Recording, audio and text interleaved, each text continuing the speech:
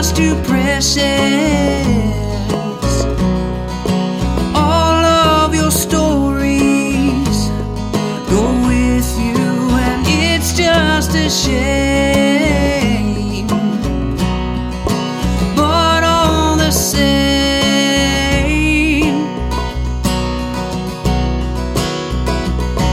despite my disposition, I'm just fine right where I am.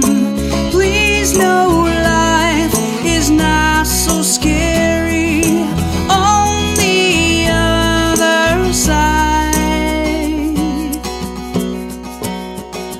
of the fence.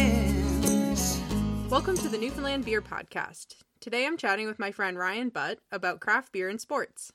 Ryan and I became friends while working at the Port Rexton Brewing retail shop in St. John's, and Ryan has a background in journalism. He recently moved out to the West Coast to work with the city of Corner Brook, and he's an avid biker. Ryan organized and is one of the founding members of the Bon Rexton Grand Fondo, a 133-kilometer bike ride on the Bonavista Peninsula that happens in September. Welcome to the show, Ryan. Thank you very much, Natalie. Thank you for having me. Yeah, so I love this idea because it's kind of taking us, I guess, off of, the pandemic that everyone is kind of obsessing with right now. So it's good to talk about something else. And also, when you mentioned this to me, I hadn't really thought about, the connection between craft beer and, sporting events. And, even you mentioned, yoga and beer, just, fitness things. I hadn't thought about it before, but it is super obvious now that you pointed it out to me. Yeah, it's been going on for a few years now, across a few different sports. So, I did mention when we were chatting off the interview about yoga, and you look at the different events that, say, Bannerman Brewing are having, and I they might do it at Port Rexton. I can't think of it offhand, but, I do know at least Bannerman did a few recently. I believe Kitty Vitty did some as well, yoga events there. Yeah. So from the cycling perspective, we did the Bon Rexton Grand Fondo. I've been organizing bike rides since I was 17. It's almost half my life that I've been doing this on and off. And I really enjoy it, but I've seen the numbers go down so much over the years, even though I know that there's a lot of people out biking. And I attended a number of big events when I lived in Nova Scotia, and I said, why can't we do that here? One of them was the Grand Fondo Bay Ste. Marie. And in that first year, when I attended, it was about 300 people. The next year, they had over, I think, nearly 1,200 people participating. So that one really, really blew up. I don't think they have a specific, bike and brew kind of connection, but, the potential for that kind of a ride is here. And, I sat down with my friend Chris a few years ago, and we said, where could we put one? And we looked at a couple different places in the province, but we saw a loop of highway up on the Bonavista Peninsula, and we said, oh, hey, Port Rexton's up there, the brewery's up there, we could probably do something there and connect with the brewery and do it there. So that's literally how it all kind of came together, right? We were fans of the brewery, and we saw that there was a loop, and we decided, okay, we'll check that out. So in developing that event, what I saw, and this has kind of been sort of on the go for a number of years already, but this was, personal anecdote here. What I saw was that as soon as you kind of added that beer element and the idea of it being more of a social party atmosphere, all of a sudden the intimidation factor went away. And I've done another couple of events in and around Bon Rexton, and I still have trouble getting participants to sign up for. And one in particular, I tried to get a cyclocross race on the go in St. John's this past year, and I could barely get 15 people to register. You know, as opposed to a couple of years ago when I brought that event there, I had about 40 people registering. And, you know, I was just like, where's the disconnect here? You know, we're turning people away for Bon Rexton. And, you know, some feedback that came back to me was that people were afraid of getting lapped, you know, and it just the thought of the race aspect of it seemed to turn people away. So, you know, I think the social ride and taking away that intimidation factor of needing to perform really cranks up the participation. And again, like I said, we sold out both years of the Bon Rexton. Last year, we increased our capacity from 75 to 150, so we doubled it. And I still was turning people away the week before, within that week before. You know, everybody's saying, oh, is there a waiting list? Can I get on a waiting list? And, like, there's no point for us to have a waiting list, you know, because we're that full. And, you know, it's that popular. And I think it's just the fact that we have it based out of a brewery, that intimidation factor of needing to show up and go fast and try to beat somebody it just suddenly relaxes people and you know, makes them feel more comfortable. And you see that going across a couple of different events lately, and that seems to be what gets people out who might not normally go out. It gives them something, it gives them a goal, you know, they'll say, okay, I'll go do this event or this beer run, and it's suddenly a lot more accessible to them just by the fact that there's beer. Yeah. It's so simple, yeah.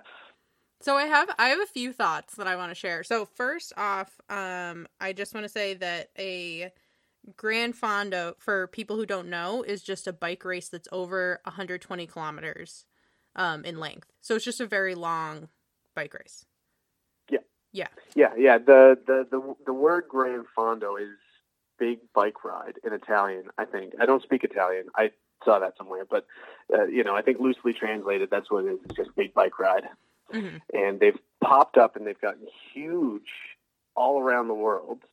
And I think it's that, you know, it is a social ride. It's basically one big group ride with rest stops that people can stop into, have a bit of food, you know, cookies or whatever. And it's not a race. And they've just blown up literally within the last few years. Oh, wow. So it is really like so popular. It really is like based in the social more than it is like beating somebody or coming in first. Absolutely. Yeah. Oh, that's so cool. Okay. Yeah. Yeah. That really makes me understand the whole event a little better. Sorry. Yeah. No. So like some Gran Fondos where there are bigger populations, they can bring in like 5,000 people. There was one I was thinking about going to last year in Italy. That was that many, 5,000 roughly. So it's just purely social. Now, some people will take it more serious than others. Mm-hmm. And, you know, when it comes to even races here in the province, you know, you got to have races because you want to develop athletes. But also we have such a small population that, you know, from the number of cyclists that we have, if they don't show up, then the numbers aren't going to be huge. So you really got to have that fine line of just encouraging people, even if they're not quote unquote racing, to just come and race, you know, sweat a little bit, have fun in the competition. But also, you know, you got to develop that culture where people feel comfortable doing that. So these more social rides, I think, are a good step in that direction. And again, the Beer Connection makes it so much more accessible for people. Yeah, and I want to say two things. So the first one is that I was very involved in, when I lived in New Hampshire, in the running community there. And I saw, because also, like, I found Newfoundland, like, had just really started developing this craft beer scene when I moved here in 2017. And whereas New Hampshire, it had been developing for a while, and it was very, like, active when I was living there. A very similar experience there with like the running clubs I would run with would like end at a little brewery, or like Smutty Nose Brewing had a race where you like, some of these breweries had honestly like incredible properties too. Red Hook Brewing, I think, had a 10K out there as well. Like there were, or like Salty Dog Brewing maybe, because they're over by the coast. But a few of them would like host the 10Ks and then were like the main sponsor, and you'd get to the end and have, like you're saying, like have a beer ticket and everything. And then the other thing that what you were saying made me think of is kind of the connection between like cycling and beer, and what is it called? Like a Radler? Isn't that the story behind a Radler? I don't 100% know the story behind the Radler. You might be able to look that one up. But you mentioned the connection between cycling and beer, and even outside of events, culturally, they actually are very linked. This is something that I learned from watching the Armstrong Lie. It's in like the first 10, 15 minutes of that documentary, which is actually quite fascinating, and I recommend it. But the preface that Alex Gibney, I think is the director, was getting at is that performance enhancement is not a new thing in the sport. And he pointed back to cyclists who would do the old Tour de France that, was like a vicious race. And, you look at the Tour de France now and you think, oh, geez, that's hard. Like, imagine back in the day when the bikes were all steel and, they didn't have the same number of gears as they do now. Some of them were single speed, and these guys were doing way harder terrain, no pavement or anything like that. And he got this footage of bike riders who would go through towns in France, and they'd raid the bars. They'd go through, they'd, drop their bikes, they'd run into the bar, and they'd just grab wine and beer, and they'd drink it, and they'd keep going because they were trying to numb the sensation of their burning muscles. And there's one iconic image, there's a whole bunch of cycling images that I really, really love. One is an old Tour de France image of them going down the path. They're all kind of set up on their bikes, no hands on the handlebars, and one guy's lighting a cigarette for the other. And there's one with just a bunch of them on this the steps of this corner bar, and one guy's just knocking back a big old bottle of something that looks like Belgian, and it's right in the middle of the race as they're doing this. Now, you wouldn't see that in the Tour de France today, but still, this idea of doing your ride, and I get, like you say, it's connected to running too, in a lot of sport, is doing your ride and then sitting down and having the beer.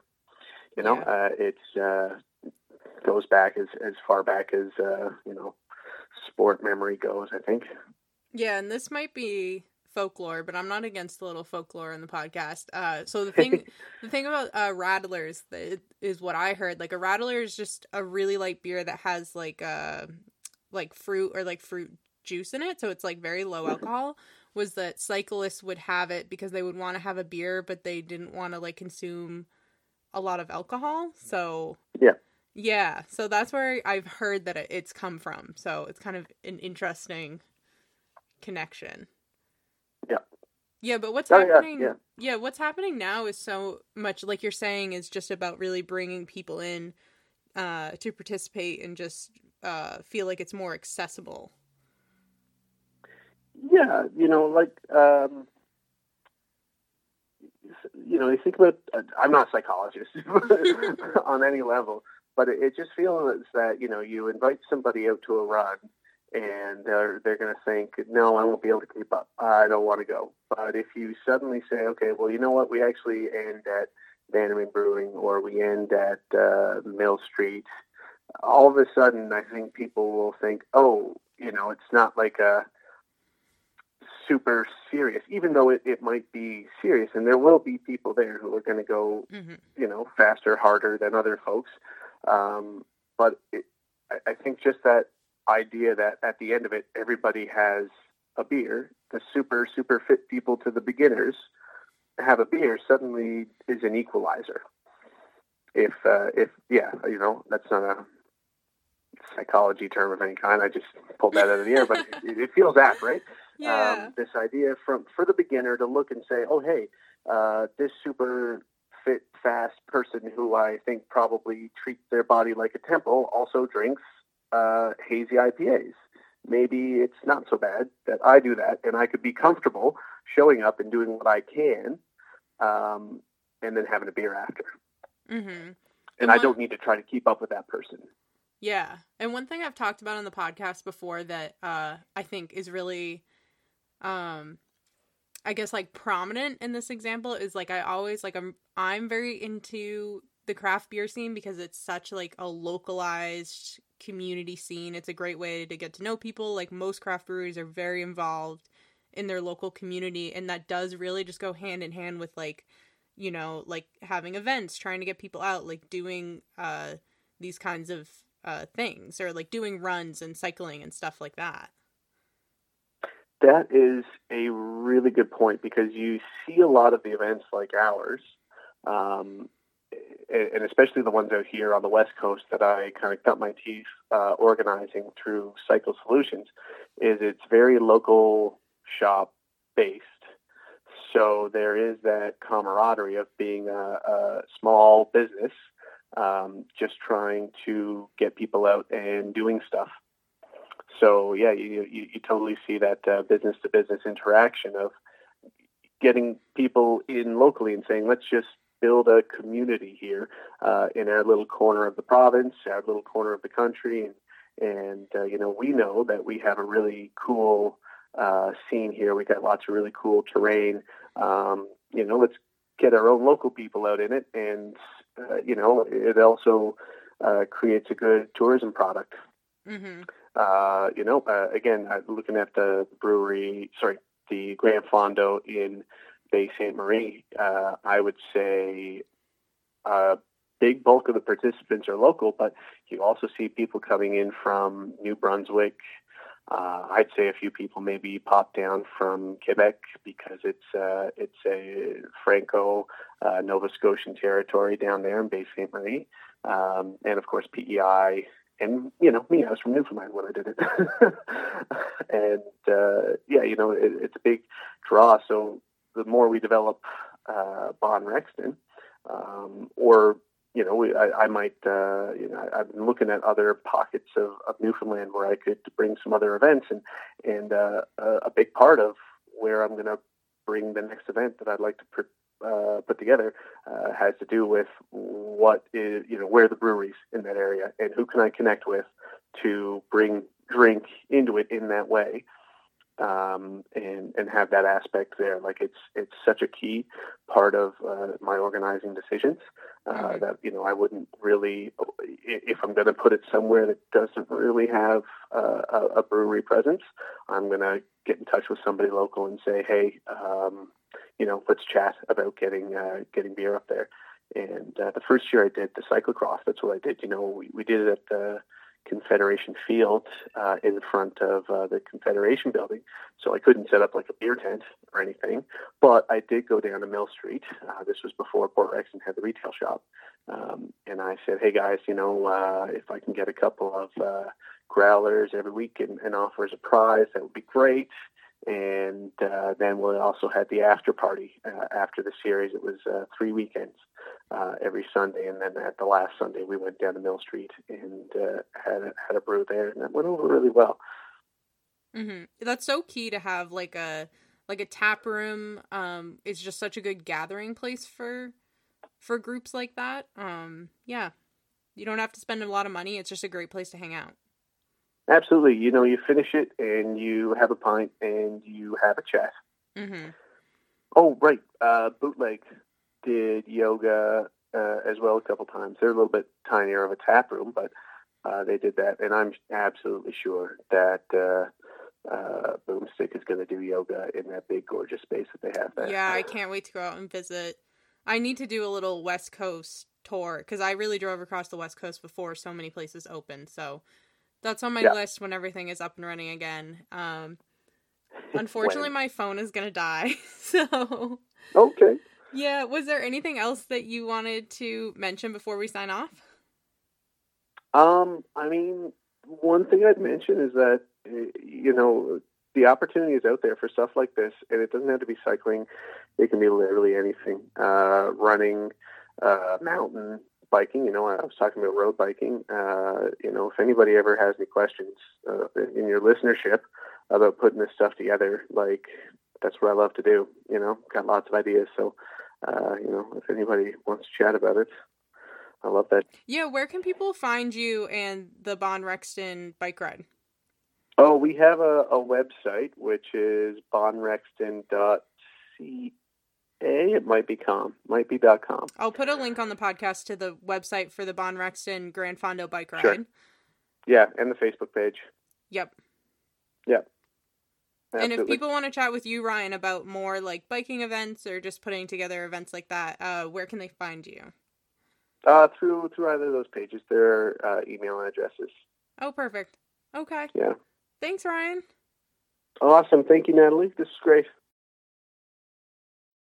Hey, everyone. I'm featuring music from Newfoundland and Labrador's 2020 RPM Challenge on the podcast. RPM means Record Production Month, and it's a challenge to record a record in just 1 month. I also want to encourage listeners to support musicians by purchasing their music online during this time. A lot of artists are home, unable to tour or perform. This episode's music is The Fence by Patrick Malloy. You can find his Bandcamp page in the podcast description. Thanks for listening to the Newfoundland Beer Podcast. This podcast is produced in partnership with CHMR 93.5 FM. You can find us on Instagram at NL Beer Podcast. When you go, it's just too precious. All of your stories go with you, and it's just a shame. But all the same,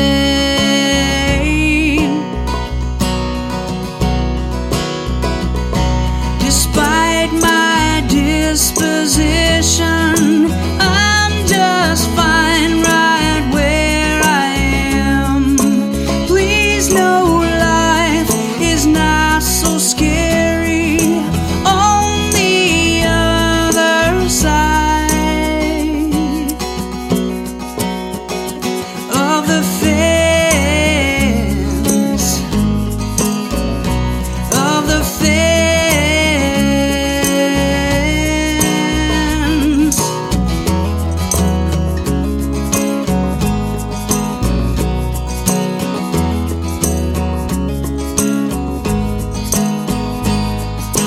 Carry my spirit when you go. Smile to the world.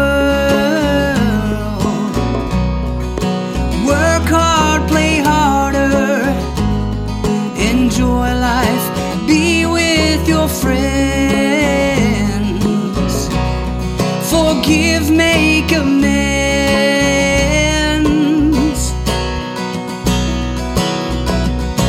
Despite my disposition, I'm just fine right where I am. Please know life is not so scary on the other side of the fence, of the fence.